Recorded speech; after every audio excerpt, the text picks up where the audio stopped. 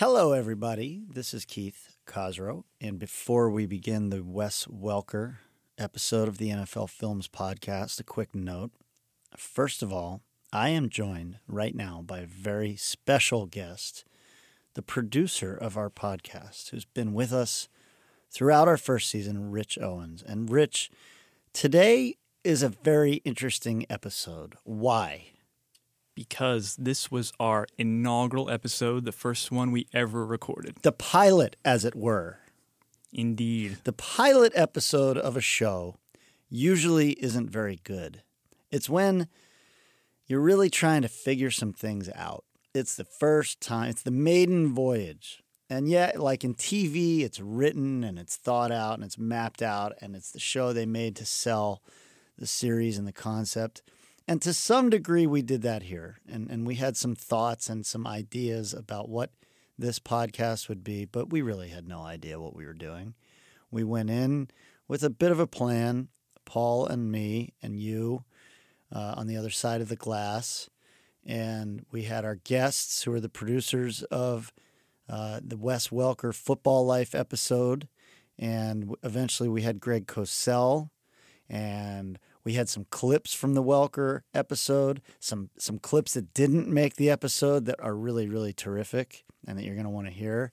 And we had a great flashback to an old Steve Sable interview with Jerry Rice. A classic bite. And that was all cool, and that was what we went in with. And the rest of it, as you will hear today, is us fumbling around, trying to figure out what the heck we're trying to do here. So I think for that reason alone, it's an interesting listen to go back and hear, all right, here are these guys trying this for the very first time. Not that we're that good at it now, but we really weren't very good at it then. We were just trying to put it all together. And I think this, inaugural episode is an interesting look at the vision we had right from the beginning. How so? I think that, our original vision was to give everyone a further peek into the films we make. And so we decided to give everybody a look at some of these behind-the-scenes clips from the film. And I think it's a really interesting look at sort of the minds of all the great producers we have in this building. And I think that's really interesting for people to see how we put these things together. All right, then. So this is the Wes Welker. And one of the funny things is here, it didn't even occur to us at the time that we should try to get Wes Welker to come on the show. We didn't even think of that at that point. It was only after we played this for some people and they said, why don't you try to get the actual guy to come on? You might be able to do that. And we said, you know what? That's a good idea. So in the ensuing episodes, we were able to do that for almost all the subjects of A Football Life or Timeline who we featured. But in this particular episode, we went heavy on the clips, heavy on the conversation with the producers and directors of this film. And we had a good time, but we had no idea what we were doing. So give it a listen. Wes Welker, Football Life, the NFL Films podcast, the pilot episode. But before you do, a quick programming note. You can watch Wes Welker, Football Life on demand if you have NFL Network and on gamepass.nfl.com anytime you want. Is that correct, Rich? That is correct. All right. Enjoy, everybody. Cue it. Let's do it.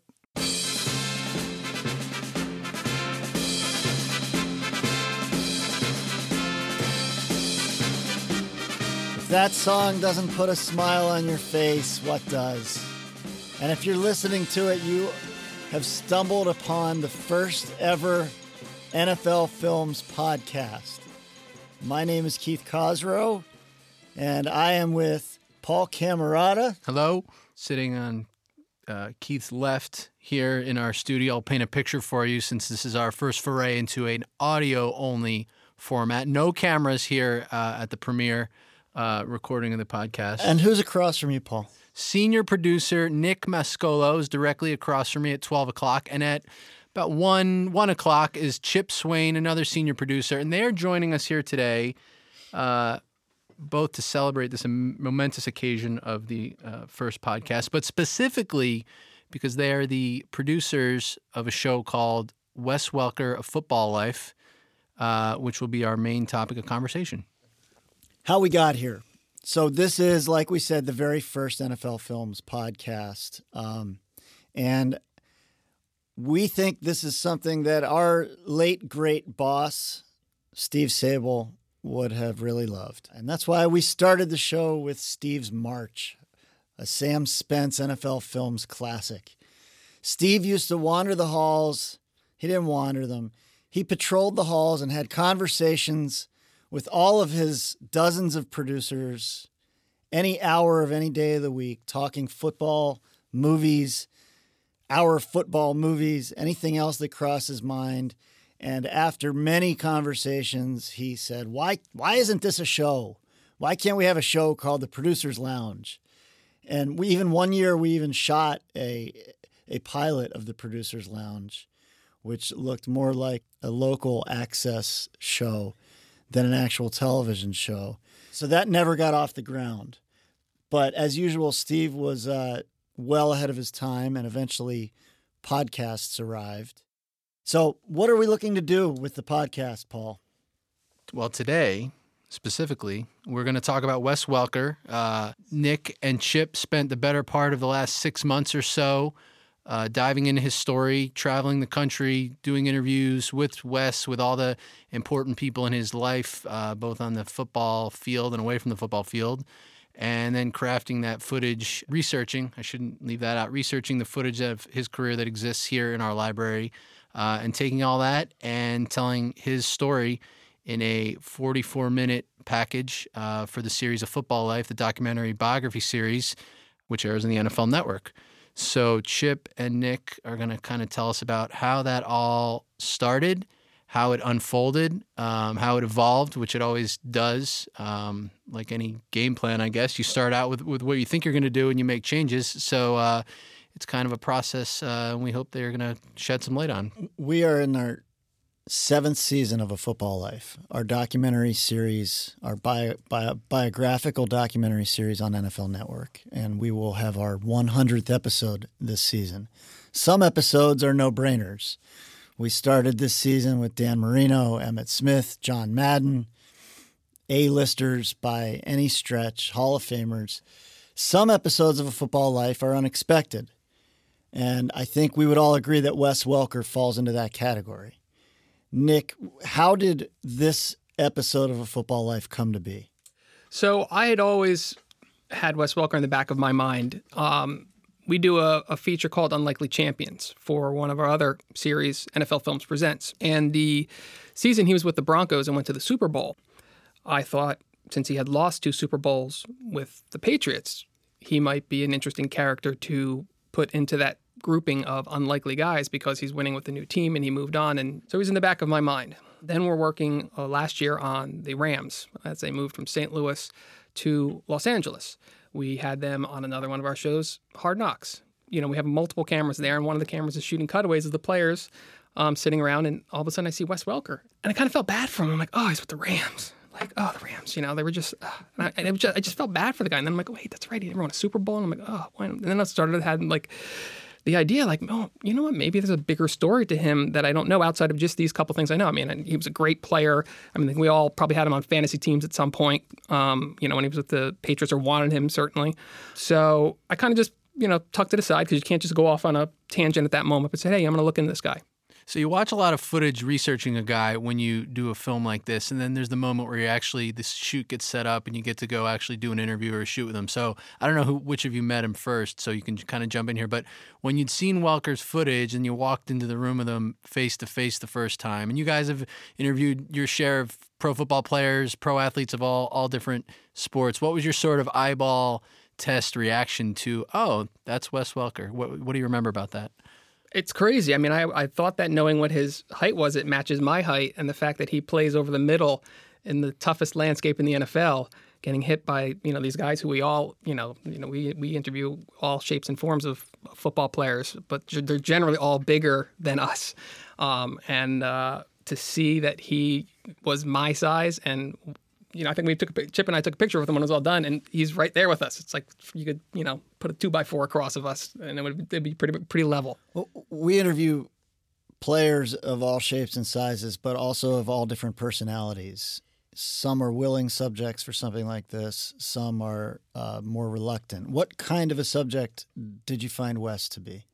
He was, we had a phone conversation with him the first time to kind of throw out all the ideas we had, right? Yeah. And he was on board with everything. He thought it all sounded good. He wasn't, saying, oh, well, I don't know. No. He was, yep, we can do that. We can do that. We can do that. And that was kind of, then we had a blueprint of what we were going to do. He was going to go home to Oklahoma City to have a football camp, which we shot, which didn't make it into the show because, certain things run out of time. But it worked because he came home to where his family was and where he went to high school, because his high school coach, Rod Warner, was going to be a big part of this because he was the individual who kind of went to bat for Wes when colleges weren't give him any offers. He sent out a fax to everybody to say, hey, the 1999 Oklahoma State Player of the Year isn't signed with anybody yet. He's still available, and that was right before signing day. And he got lucky. Signing day came and went, and he got lucky a couple days later. Let's hear that bit from the show. In February of 2000, Rod Warner reached out to 105 colleges on behalf of his star player, Wes Welker. You all took such good care of me, man. He received one response. I got a call from a former guy that I coached with, Tommy McVeigh. He was the director of football at Texas Tech. And he said, well, hey, Rod, who's this kid? Rod sent me the film on this little kid from Oklahoma City. He was doing everything at Heritage Hall. Everything. Picked up by Welker.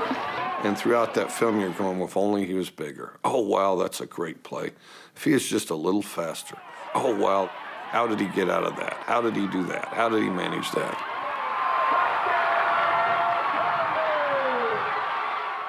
I really don't think that he ever saw any shortcomings. He just sort of assumed he didn't have any. And I was begging him. I said, Mike, go ahead and sign him. We have nothing to lose. Go ahead and sign him. We get there, and Coach Leach is on the phone with Tommy McVeigh, and Coach Leach is saying, yeah, okay. And then he hangs up. He's like, all right, we're going to offer you. I'm like, you had this conversation, like, right here in front of me? Like, it was just, like, an awkward type of thing. But so we're going to offer you, but, we're going to need to know, here in the next few days or something. I was like I'll take it. I'm good. I don't know if you've heard, but I don't have any other offers. One thing, and we heard from some very interesting voices there. First of all, Josh Charles, the narrator of Football Life. You hear his dulcet tones. And we hear from Mike Leach, the great coach of now Washington State, who was Texas Tech coach at the time, inventor of the air raid offense that Wes went on to star in. But the one thing I wanted to ask is, and you hear it a little bit at the end here, Wes is a surprisingly good storyteller and almost an enthusiastic one. Like, what comes across in the film is that he wants to tell his story. Did you get that impression when you worked with him and when you edited the film? Yeah, I mean, 100%. He loved talking about, especially the early parts of his sort of development in high school and college and those stories. He's got a fondness for that time in his career and his life, and he was a willing participant. We talked about it earlier, but he was very candid about everything.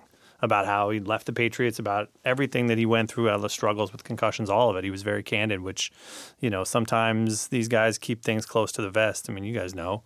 And, it makes for a good show. How does that change your job as a filmmaker, Chip, when the guy is, when you have that epiphany moment in your head where you're like, oh, he's going to be open, he's going to talk, as opposed to a guy who's guarded, because you've probably had both experiences. How does it change the process for you when you realize he's going to be into it and he's going to open up with us here? Well, I mean, I think mostly it just allows you to cover anything you want, really, and he's going to tell you anything. And the flip side is, if he's going to be candid about something, then you maybe have to try and worry about the other side of the coin. Like, if he's going to be candid about how his time ended with the Patriots, we need to make sure that both sides are represented. So we have to be careful about that. There's some good stuff in the show, and there's some good stuff that didn't make the show. I want to start with one that didn't make the show, and this is the first time he met Tom Brady? When I went up there to New England and signed, he was working out in the weight room. He's on the elliptical, so they took me in there to meet him. And I think our first conversation was, he's happy to have me there, all that stuff and everything. And I said, yeah, we're just, have one thing left on this contract. And he's like, oh yeah, what's that? And I was like, Giselle's friends. And he kind of sat there. He's like, yeah, I'm like. That's probably like the corniest thing. He's probably heard that like 20,000 times from all of his buddies and stuff. And of course, that's my first conversation with him. Now, the story Wes told us about the first time you met, he mentioned something about an extra contract negotiation that he was trying to get from you. You remember that story? What was he trying to get? Help me out. She was trying to get you to introduce him to some of your wife's friends. Yeah, I think it worked out pretty well for him. He actually met his wife at the Kentucky Derby, Anna. So I kind of helped put together that trip. So maybe I'm somewhat responsible for them hooking up. He would never have been at this party if it weren't for Tom. Party because of him. Yeah, flew out on his plane, so that's probably where the role kind of comes in. Yes, I guess we should thank Tom. Yeah.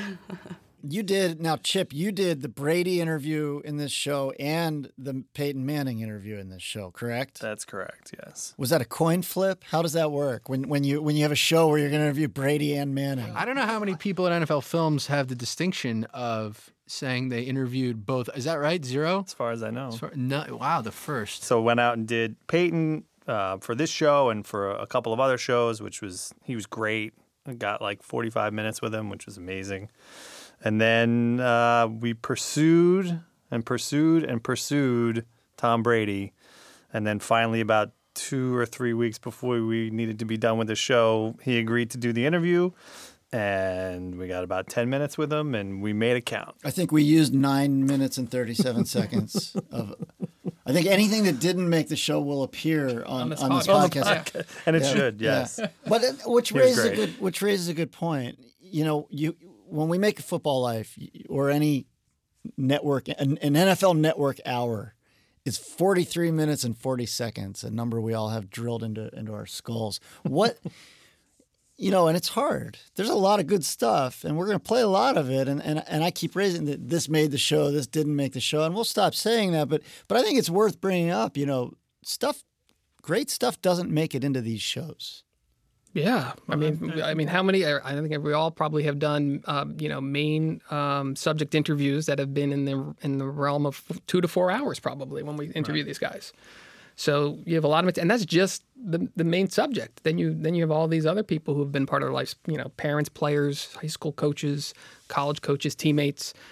It's a lot of people to mix in. And Keith, you can talk to this, I think, as one of the showrunners of Football Life. What is the point where a guy is sort of good enough to be a Football Life, right? What level of accomplishment helps you guys decide, at least on paper, we think there's enough story here? Because I think that gets to the heart of once you pass that threshold, there are so many details. Yeah, inevitably, some of them aren't going to make the show. So how does it get to the point where you say, you know what, there's enough that's happened here now that we think we can tell an interesting hour about this guy?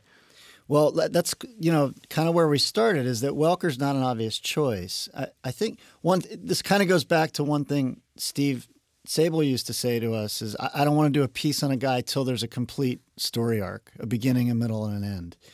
And I think when we talk about unlikely subjects and producers come and pitch a show idea for Football Life, one thing that Chris Barlow and I like to say to a producer is, what's happening in the fourth block? There's 6 blocks of this show, 5 commercial breaks. What's going on in block 4? Is there something interesting? Can that block stand on its own, or are we thin at that point? And you love a story where a guy was in 3 or 4 different places, and there were different phases to his career. Those always work well. You love you love archetypal stories, which this clearly is. This is the quintessential underdog story all through his career. No one ever thought this guy would make it in the NFL. So we thought, and Chris Barlow and I, the other showrunner for Football Life, talked to Pat Kelleher, our executive producer, and Ross Ketover, our senior executive at NFL Films, and we weigh all these things. There are certain guys that are no-brainers, and then there are ones like this. And ultimately, we'll say to someone like Nick, who comes with this idea, all right, give us a full outline. Give us the full 6-block outline so that we know what's going on in the 4th block. And that'll change. But I think this one exceeded all of our expectations because Wes turned out to be such a willing participant. And there are great things about him that you forget, like the foot fetish incident. The foot fetish incident is one of the great, underrated press conference moments in NFL history. Welker's physical toughness was never in doubt. His mental toughness was about to be tested. A torn ACL in the final week of the season cost Welker the 2009 playoffs. In 2010, his mouth nearly cost him another postseason. It's a playoff atmosphere, and you can't just stick your toe in the water, you know. You got to jump right in. And in the days leading up to New England's playoff game against the Jets, a story broke about Rex Ryan's alleged foot fetish. It was all the prankster needed. Well, I think we've had some younger players really step up this year. And Wes had called Dad and told him that he was going to do it, and so I was like, no, he will not. Surely not. Everybody's putting their best foot forward and going out there. I remember that, but I am not going down that road. I'm not going down that road.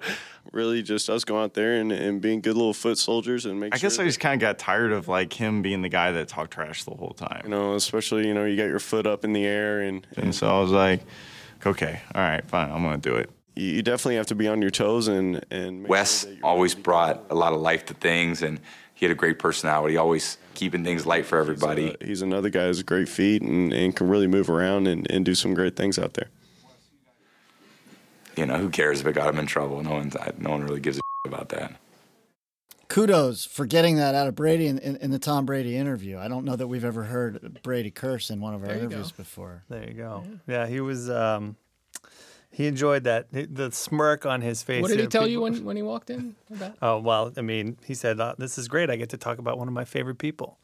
So that was Brady when he walked into the interview. Yeah, tongue in cheek. He was excited. Or serious? No, he was dead serious. He was really excited to do this interview and talk about Wes. I remember in the interview when I was like, you know, told Wes, I'm like, look, I know Tom's a busy guy. You got to have to help us get him, you know. So I told, you know, like we were in the middle of talking about something and maybe the first meeting or whatever.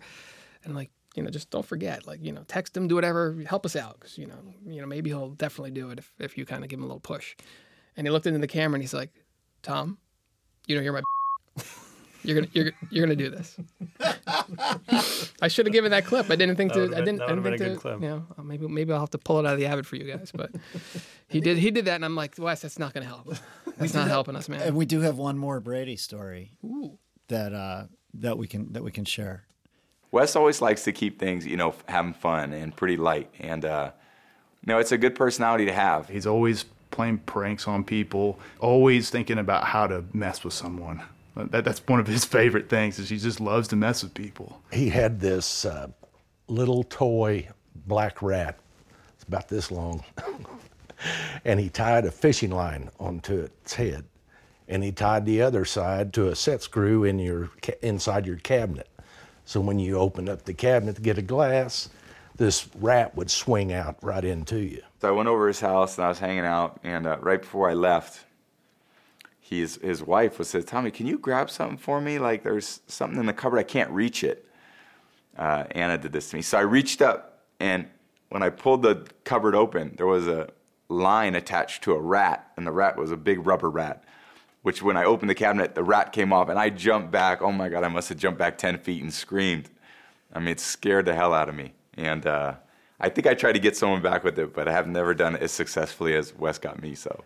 But it was a good prank. He was like in a full sprint, like straight through the door. I mean, usually people sit there and slam the door and be done. Like he was, I've never seen him move so fast. It's a Welker classic. I think made in heaven, the two of them. Yes. I think those scenes are so important in these films because, again, 44 minutes, it can't just be football action, right? So not only does humor trump all, and I think the funny moments end up being the most memorable, but just to pace out the great football stuff and also to give the dimension of these guys is great. But I really want to talk about one of my favorite football scenes is kind of where I was going there, Kaz. Well, you know, that one didn't make the film. But the first one did. I said those types of scenes, the funny scenes. I mean, maybe we should talk about. Maybe we should why. talk about why didn't it make the film? rat scene didn't make it. Why didn't the rat scene make it? I mean, I always thought that the prankster angle of him I thought was interesting because, you know, if you kind of observed Wes Welker outside of the prank that he pulled at the podium with Rex Ryan that we played, you know, he's kind of got this stare. He kind of looks really serious as a football player. So, you know, it was cool meeting him to realize he's like, literally, if he wasn't a football player, I think he'd probably hang out with us. At least I like to tell myself that. He did hang out with us. Yeah, he did. I mean, he's like really normal guy. Like, you know, Chip and I worked in hockey before we did this. Similar positions working for the NHL. Nick and Chip have been working in pairs for forever. Decades. It's our second football life together. But he kind of reminded me of like hockey guys. You know what I mean? Like they're all so normal. They're unaware of their celebrity in a way, and they're just down to earth. Well, which raises what I think is the other side of his personality, which is the sandpaper quality, which you would have to be a 5'9", thriving NFL slot receiver. Yeah.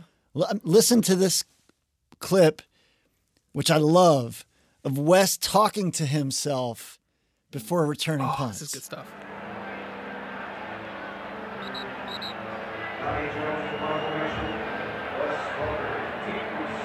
Let's go now. Go make play, 3.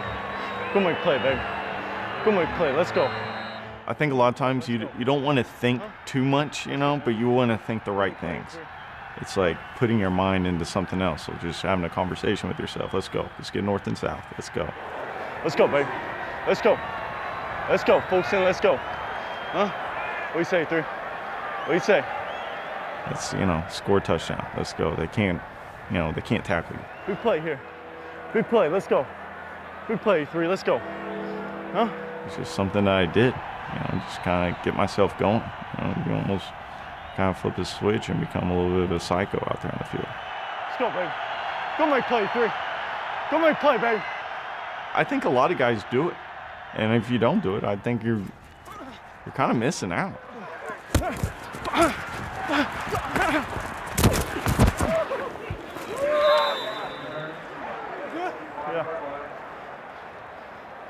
It's great to mic guys up. It's hard to convey the speed of the game as seen when you're down in the field, but that section for me is as effective as anything in showing, if you're standing on the sideline, again, just what these guys are up against and how this guy's talent just jumped off the field to be able to achieve what he did.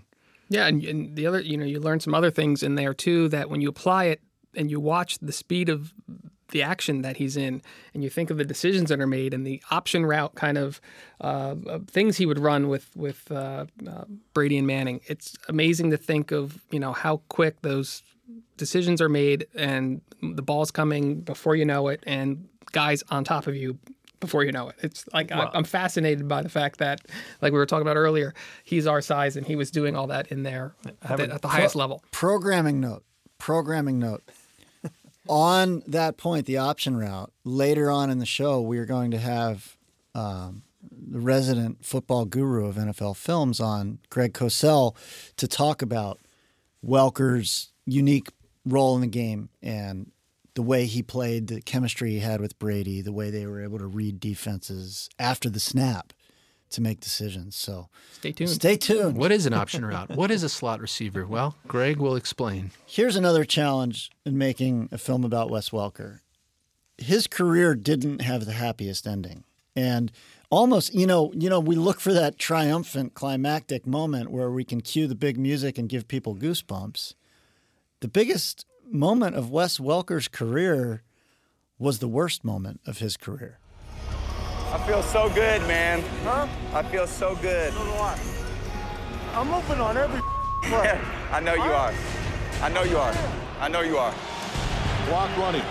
Brady brings them out. 2nd down and 11 for the Patriots. Brady calling signals, takes the snap. Has protection. Goes to the left with it. It is cold drop. That was an incredibly tough catch to make. You know, it was a seam ball, and those things happen. But I know this, that's not why we lost the game. And so the Giants celebrate, and the Patriots are devastated. Wes was running down the field, and Wes went up to try to make it as he always does, and we just couldn't connect. So I love that guy. He made so many great catches. I certainly don't think about any ones that he dropped. He caught so many important ones. Play I've made 1,000 times in practice and everything else, and comes to the biggest moment of my life, and don't come up with it, and it's discouraging. I can't say I never think about it. Of course I do. You think about you're that close, and it was in my hands, and and I didn't make the play.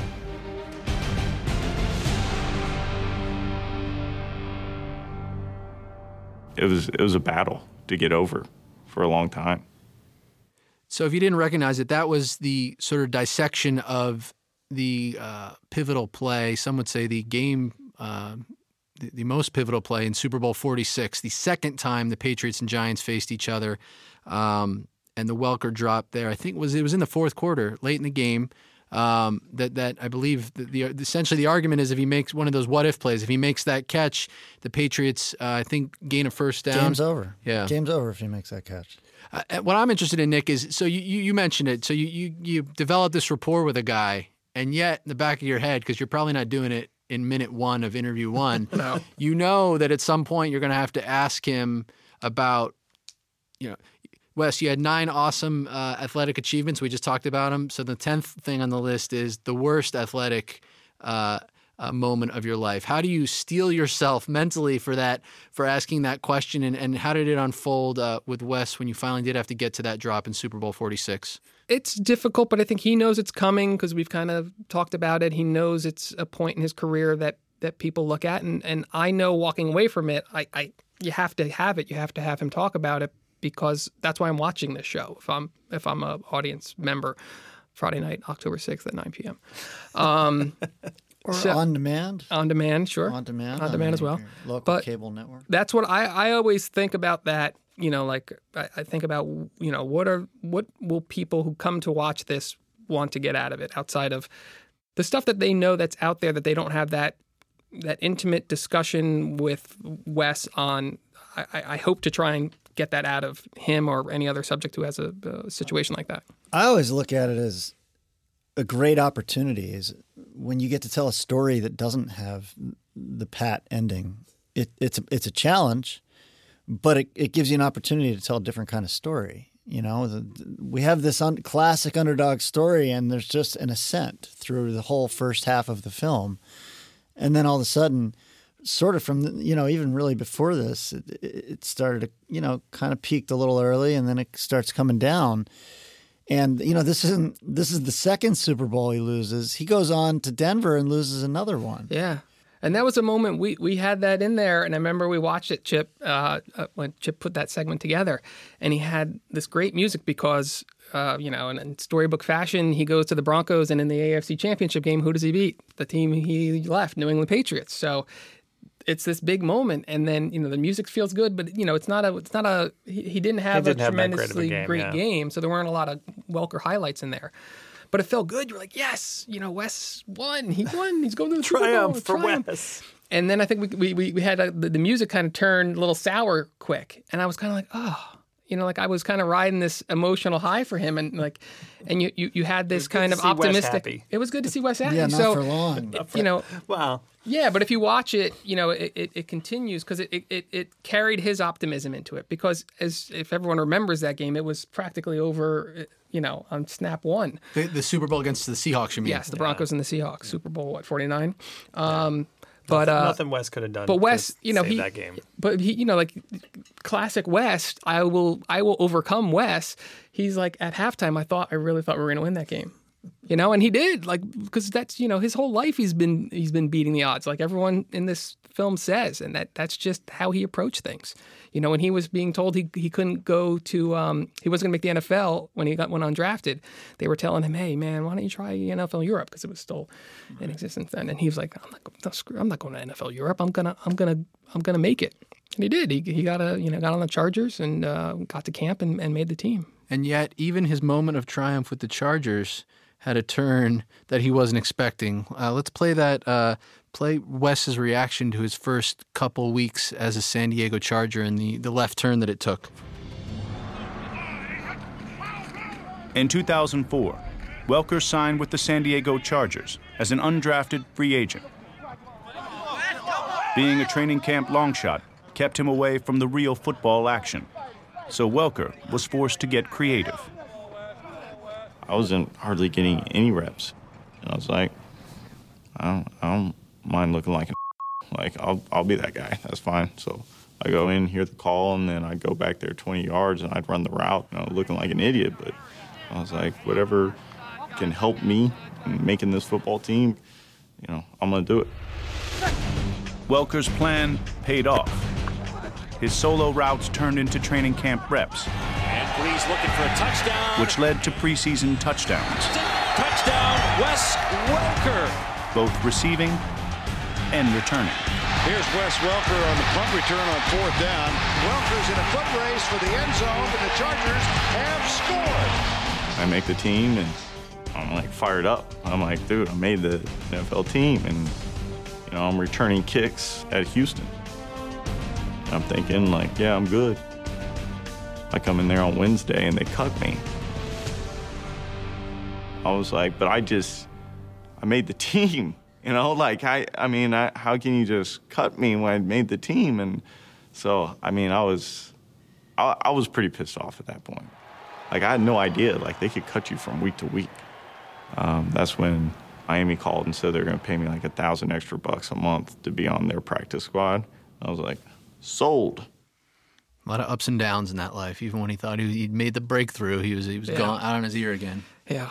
When he told, we were a little bit in shock because we kind of went into it thinking, let's get Wes moving around. The plan was we were going to do a lot of walk and talks with him with the high school coach and just to kind of inject energy by virtue of having some moving scenes with him and stuff. Because I was kind of concerned he might not be a great interview. Right. And then, this was, the early stuff. I want to talk a little bit more about these two all-time iconic quarterbacks who he shared the field with. And because there are great moments in the film with each one of them. There's a really neat moment where Welker describes the way he and Brady would study off the field. Let's listen to that. He picked up the system really quick. There was an instant connection with Tom, and you could tell that right away. What's up, baby? Let's come back to that smash. I'll run a good route and be wide open. Okay. We're getting one on that, right? There was instant chemistry. He had physical skills, but he was so intelligent on the field. He had great recall. You could talk about things in practice. They'd come up with the game. He'd do them exactly the way you wanted him to. The quarterback and receiver spoke the same language and worked to get better on and off the field. I think some of the really cool things we did was watching, Montana and Rice, their one-on-ones in San Francisco. 59 Razor! He would watch Montana and study his throwing motion and everything. I'm watching Rice on, how he ran this route, how he ran that route, and we'd watch it together. Okay, we could use this against this coverage in this game or whatever, and just constantly having those conversations over and over and over again. And that's what makes a great receiver is when the quarterback communicates something, they take in the information, they're able to apply it. Wes could do that as well as anybody. There's a piece of footage that you'd see over that sequence in the film, and it's Jerry Rice running sort of an out route, and then Wes and Brady running almost the exact same route. How did you find that? Because it's a great idea on paper, and the bites are great, but really it comes to life when you see how you guys edited that footage from sometime 30 years ago with 5 years ago. Where did that? Who dug that up? Well, the cool thing about when you get a scene like that, we're interviewing and Nick's interviewing him, and he just kind of goes into this Montana Rice thing. We didn't know about that ahead of time. That was news. Yeah, that was, sometimes, you have an idea about what these guys are going to say, and then all of a sudden they give you a little nugget like that, and you're like, ooh, this is really cool. And this is something that I think we try and find. So, being NFL Films, we have access to lots of archival type footage. So then you start going through the Jerry Rice football life and seeing what footage was in there. And sure enough, there's a shot of Jerry Rice running it out. And then, you put the scene together and you're like, well, let's see if we can find something that matches that works.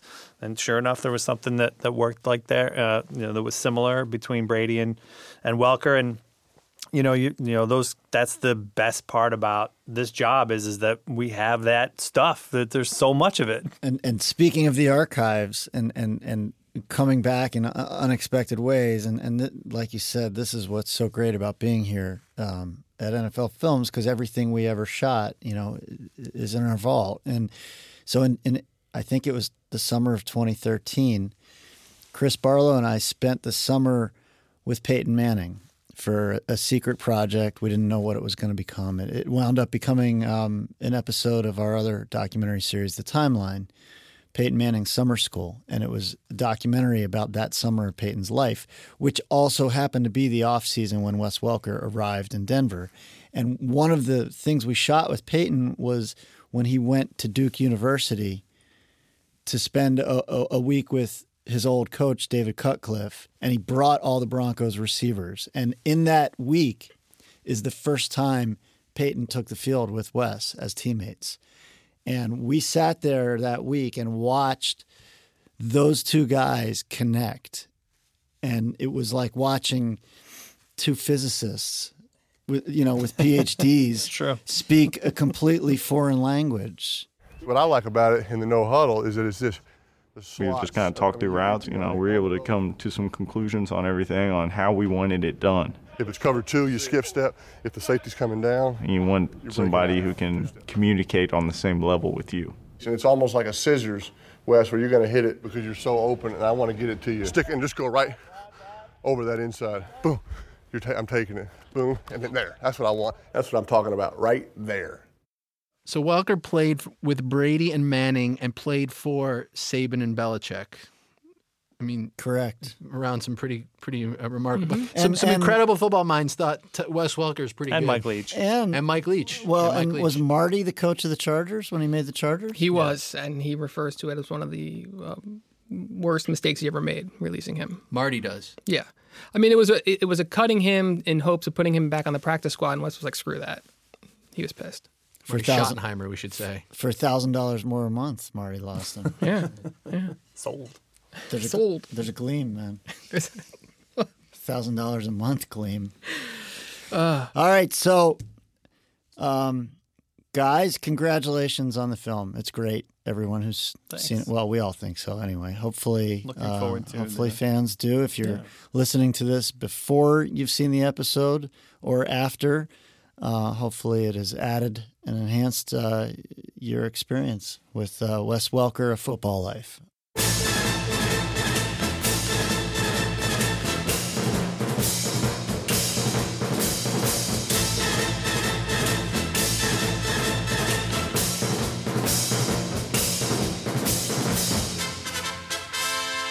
An underrated classic in NFL Films history, Cossack's Charge.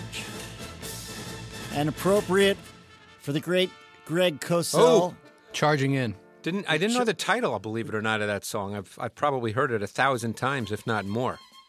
Charges in for the hardcore football section of the initial NFL Films podcast. I feel like I should have a sword and a shield with me now.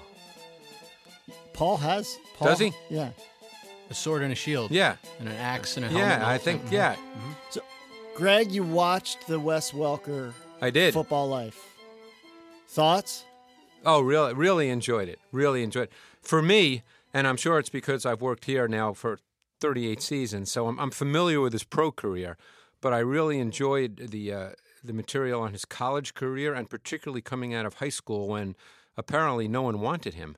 And then Mike Leach, who's a little different cat to begin with, decided that there was a place for him in his air raid offense, and obviously that kind of worked out. Which is an interesting place to start because Wes Welker played for the air raid offense. Yep. He arrives in New England in 2007 when the Patriots become a historically great offense, and then goes to Denver the year that Peyton delivers a historically yes. great. So I guess the first question is this: coincidence that it has nothing to do with Brady and Manning, and it's all Wes Welker. Well, they're fine. They're fine. They're fine. But is Wes Welker a common thread that vaulted those offenses to a different level? When you talk about Welker, I think when he goes to New England, it's hard for me anyway, as someone who studies tape and thinks about this stuff, to separate Wes Welker from the coach and the quarterback, because Bill Belichick didn't just bring in Wes Welker because he thought he was a good player. He brought in Wes Welker because he had a defined role for that kind of player. And I think that's so critical in today's NFL for players who don't fit the game from a measurable standpoint. You have to have a defined role and understand how they can be used. I thought that was an interesting comment Leach made about watching the high school tape. Well, the reason he said that Welker didn't catch on anywhere in the eyes of a recruiter was, well, he's too short and too slow. Right. And yet that overlooks what a tremendous player he was. I think that's always an interesting thing when you talk about a coach or a personnel guy evaluating sort of the metrics of the biometrics versus the performance of a player. And I think it's always easy when a guy steps outside sort of those metrics because he doesn't fit the metrics and then he makes it and everybody says, oh, everybody else was an idiot. But you can always go back to sort of the Bill Parcells view of life as well with players, that you can't make a living trying to determine if a guy's an exception. And I think Welker, to some degree, is an exception. And now, obviously, we look at smaller receivers and say, oh, they can be like Wes Welker. Some can, some can't, but it also depends on a defined role, because Welker really did one thing, but he did it so well. Welker was not a guy you could line up outside. He was not going to win on the perimeter. And I think one of the things about the history of the game is there's a lot of guys who've played in the slot, but they played not only in the slot but outside. Welker, and I certainly don't have numbers, he played a long time, but wouldn't you guys think that 90% of his snaps, if not more, came in the slot? Well, I think that's a good place to, let's step back 30,000 feet. What is a slot receiver? Well, a slot receiver is when you line up with three wide receivers. You can line up with more, but normally there's three wide receivers. So obviously there have to be two on one side and one on the other side of the formation. So the slot receiver is the inside receiver of the two wide receivers to one side of the field. Is there a body type that position lends itself to? Not necessarily. There's been many guys over the years who've played in the slot who are not necessarily small, quick guys. You can have bigger guys play in the slot as well. It's really how you structure your offense and what you ask your slot receiver to do. If, as the case in New England, you want your slot receiver to essentially work 10 yards from the line of scrimmage and closer, then you're putting a premium in your philosophy on quickness in a small area. That's a great point, and I want to there's a bite that Wes has from his interview that didn't make the show. Let's listen to that and hear what he has to say specifically about the Patriots offense. The slot position existed. I mean, it was there. It was just, I think a lot of teams and kind of the pro way of doing things was run the ball, get it a third and manageable, and now we bring the slot in and we try to get it, find a guy and get us a first down and so we can run the ball again. No, we're going to be like first down, second down, third, whatever down it is. It doesn't matter. We're going to be, in slot formations. We're going to, mix it up and doing a lot of different plays and stuff where it was basically a run play, but you were throwing it. And so they put their base defense in there, and now you got a linebacker on a slot receiver, and it's a matchup nightmare. So now it's one of those deals where we're able to, hit seams, out routes, whatever, basically whatever we wanted to do as far as that went, and made defenses change with us and how they played us. And, now the game has completely changed, and so, it was cool to be a part of. And you're saying that's a goal that Belichick had sort of already been working on and then identified Welker as the perfect profile to fit into that role that he wanted to implement. Is that accurate? I would say that's fair. I don't think Bill Belichick just decided that Wes Welker was a nice player. Let's bring him in and then let's see what happens. I don't think Bill works that way. But listening to Wes right there almost brings me back to Mike Martz with The Greatest Show on Turf. And I remember talking to Mike Martz, and he basically said that when he was in Washington with Norv Turner, one of their philosophies, they were sitting around as coaches do at night, probably over a scotch or something, and thinking about pass offense. And they thought, why don't we run our third down offense on first down? And they said, that's a good idea, because this is back in maybe the mid-'90s when the slot receiver, just as a pure position, wasn't really in vogue yet. So they decided to run their third down offense on first down. And that involved 3 wide receivers. Then, of course, when he got to the Rams, sometimes it would involve 4 wide receivers because they had Bruce, they had Holt, they had Haz Hakim, and they had Ricky Prohl. So sometimes they'd line up with, in a sense, 2 slot receivers. And that's sort of how it evolved and grew. And then the position started to become defined. And along with that, concurrent with that, was the change in the NFL to where what we call 11 personnel, meaning 1 back, 1 tight end, and 3 wide receivers, really became the predominant personnel package that teams used in the NFL. And if you're lining up with 3 wide receivers, somebody has to be in the slot. When you listen to the bite we just heard, there are elements in there where I listen and say, I feel like I could be listening to Bill Walsh talking about the West Coast offense, that we're going to use the pass as a run play. What's different about what the Patriots were doing in 2007 with Welker, with what the 49ers were doing with Montana and the West Coast offense in the 80s? Well, I think what the Patriots did, and it clearly evolves, and I think the football life with Wes Welker gave you a sort of a glimpse into this, with the relationship that Welker had with Brady and Manning. I'm talking about the football relationship. Is the Patriots used a lot of what are called choice or option routes, where Welker had to work off the leverage of the defender, assuming it was not straight man-to-man. But if it was a zone-type concept, you have to work off the leverage of the defender, and the quarterback and receiver don't necessarily know exactly what that leverage might be until after the ball is snapped. And so they have to develop a rapport and a chemistry. And I know chemistry can be an overused word, but that's really what it is, because Brady has to read the leverage of the defender the same way that Welker reads the leverage of the defender. And I think that's what sort of has developed, certainly in New England, but I think there's other teams that do the same thing.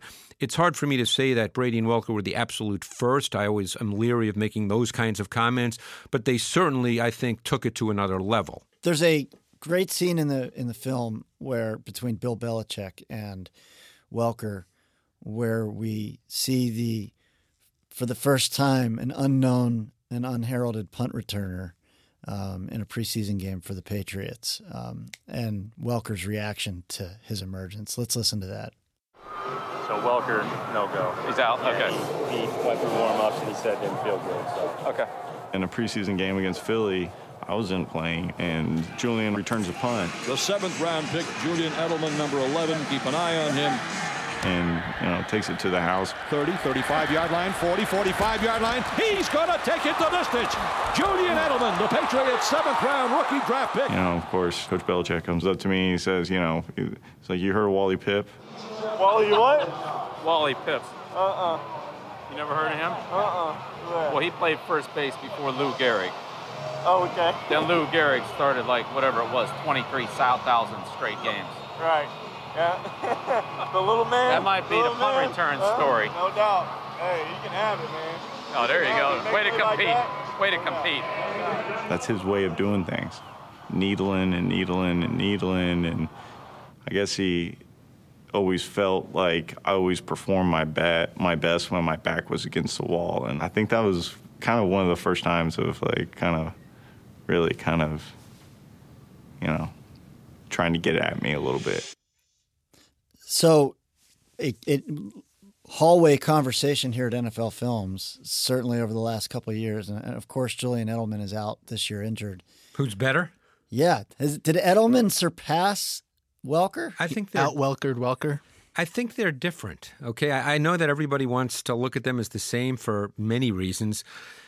I think Edelman is a little more, let's put it this way. I think Welker is really short area explosive. I think Edelman has a little more kind of long speed, not in terms of being a 4.38 guy, but I think Edelman can run routes at a little deeper level more consistently than Welker. I think they're different players. And I think when you watch the Patriots with Edelman, he lines up not solely in the slot. And I think that's because they know he can do a little more. And again, they're not thinking of it as a comparison. They're just looking at the player Edelman and what his strengths are. And I think he just has the ability to line up outside as well. We always, here at NFL Films, look at the historical aspect of things too. We talked about Welker and his career kind of coinciding and catalyzing the definition of this position.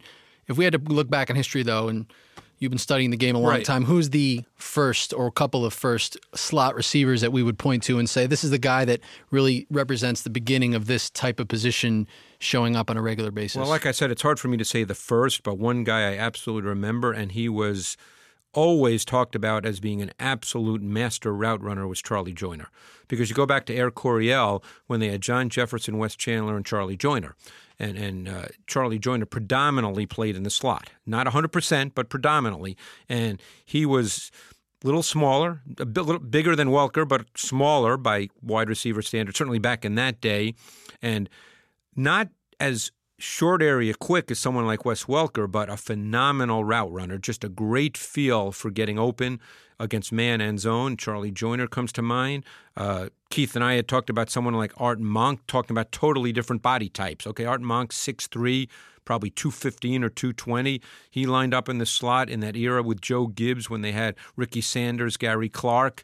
So, these are guys you look back historically. They were not solely slot receivers, but they lined up in the slot. Well, an interesting connection. Gibbs comes from Don Coryell. Yep.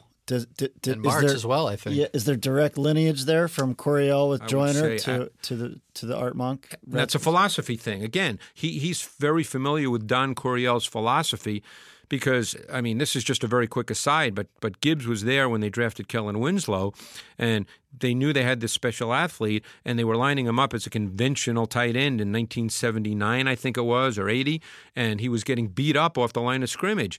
And it seems so obvious today when we sit here with the benefit of years, but they said to each other, well, this guy's really talented. Why do we want him to get beat up? Why don't we just remove him from the formation? And they split Kellen Winslow out. And that was one of the few times, the first times, that a tight end really was split out wide. So those guys were thinking different things, and Gibbs was part of that. So when he got to Washington, he sort of had an expansive philosophy to begin with. So last question from us. Unless, Paul, you got anything else for Greg? This has been great. The last thing we wanted to talk about this year marks a major change in what Peter King and many others have called the most underrated football show on television, the matchup show on ESPN. Greg Cosell, the longtime producer of that show, has stepped in front of the camera. I'm there solely for content, Keith. Obviously not for looks, just for content. How's it going? I feel like it's going well. It's always tough for me to judge. Now I watch the show at home on both Saturday morning and Sunday morning. Sometimes it's painful. Sometimes it's okay. I'm trying to get to the point where it's okay. And are you happy with the state of the show? This is a totally new, you obviously must miss Jaws and Merrill. Oh, well, yeah, that's really high standard, and the legacy is just, really high because of them. I would say the show's a little different. I would say that Louis Riddick, who's really smart and really good, I would say that he and I are probably in our presentation a little more clinical than Jaws and Merrill. And I think if the show was longer, we'd have to work through some of that a little more and maybe do a few different things here and there. But it's a 21-minute show, basically. That's the running time. So I think it's okay. I'm still trying to sort of figure out organically how to create a little more conversation and, again, not contrive it because I'm not a believer in that, but just to sort of generate a little more looser conversation, and we'll get there. What time? Where can we find the two main times? Are 8:30 a.m. on ESPN2 on Saturday morning. These are Eastern times, and then Sunday morning on ESPN at 6:30 a.m. So for most, they're DVR events, but we seem to be getting a really positive response on Twitter. Yeah, you're a social media guy, Greg. What's the nature of the conversation? Well, I don't know if I'm a social media guy. People can follow you on. What's your Twitter handle? Amazingly enough, it's you'd never know. It's at Greg Cosell. Very good, intuitive. And what kind of Twitter conversation do you typically do you get and do you engage in? Well, during the matchup season, we're doing a lot on matchup now with Twitter, but normally I'm very fortunate to be able to do some radio shows and things like that. So normally I get a lot of responses to when I do radio shows, which now, of course, stations tweet out all the time and generate some discussion. Cool. Keith? All right, Greg, great to have you. I know that well, I don't know, but I'm guessing that the boss would have been proud. I hope today. so. I hope so. He always encouraged this, and hopefully this works out great. It was fun talking to you guys. All right. Well, hopefully we do it again very soon. Greg Cosell.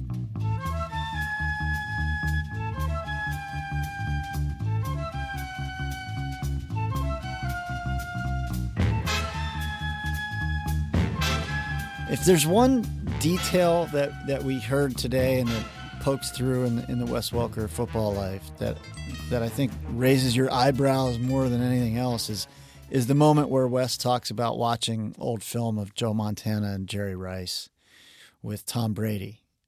It made us think that maybe the best way to wrap up the first ever NFL Films podcast would be to play some of an old interview that Steve Sabol himself did with Jerry Rice, which was recorded on top of a hill. In 1996, I believe. 1996. Hi, I'm Steve Sabol. And I'm out of breath, is what I am, because I've just walked to the top of this mountain here in the outskirts of San Francisco. And you might wonder, well, this is sort of a strange place to begin our show this week. But actually, it's not, because my guest host is the king of the hill when it comes to wide receivers, and that's Jerry Rice. And this mountain trail is actually part of his personal workout program. And here he comes right now. Hey, now you're not even out of breath. No, I'm in good, How often do you do this? Every day. You do this mountain every day? Well, we run this hill 3 times, then we're on the track for 2 days, and I think it's really starting to pay off for me. This is something I've been doing for a long, long time. Walter Payton used to do something like this, but not a big hill. He had like an incline, and he used to have a little voice inside that he told me. He said that this little voice used to say, "You got to do better. You got to do better." Do you have some sort of little voice inside of you, or some motto that you keep repeating to do this for this long and to get to the level of excellence that you've achieved? You must have something inside of you saying, repeating over and over again. I think it never quit. If you get into that quitting mode, when you're tired, you're going to stop. Whenever I challenge this hill, I make it a purpose not to quit. If I'm doing anything, if I'm out there just running sprints, you never want to really get it inside you, okay, I'm tired, I can quit now. When I'm running this hill by myself, if there's no one else around, I'm not going to quit. Now, when all the audience thinks of Jerry Rice, you think of, number one, the greatest receiver who ever played the game. You think, 2, work ethic. Now, you hear all these things written about you. What do you think is your most overrated virtue, the thing that you hear about you or you hear written about you that you think and you say, I don't think that's true? Well, coming out of college, I was knocked because of my speed. When I read little quotes saying, well, Jerry Rice, he's not as fast, I think I'm fast as I want to be. There's so many guys that are faster, but when I put that uniform on, your football speed, I feel like I convert into Superman or something like that. I believe I can't be caught, and if I get a step on you, I feel like I can go the distance. What I think is fascinating about this interview is that even though Jerry Rice is a very different player than Wes Welker, both of them were underdogs in their own way, and Jerry Rice carried a very similar chip on his shoulder to Wes, and you hear that come out in this interview.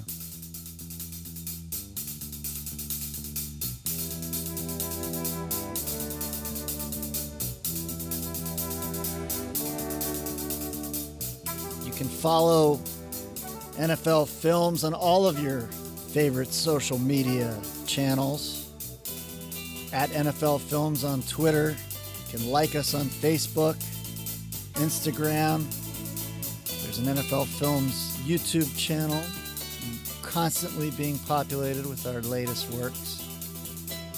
Where can we watch the Welker film, Keith? NFL Network. The premiere is Friday night, October 6th, and it'll be on demand on your local network, wherever you might live.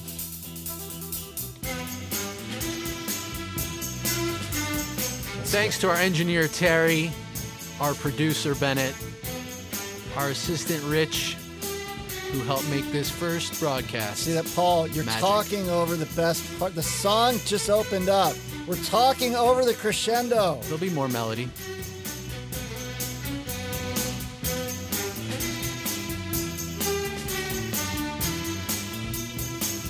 There it is. There it is. That's the good stuff right there. Steve Sable's birthday, October 2nd. Hopefully the boss would have liked this one. Thanks, everyone.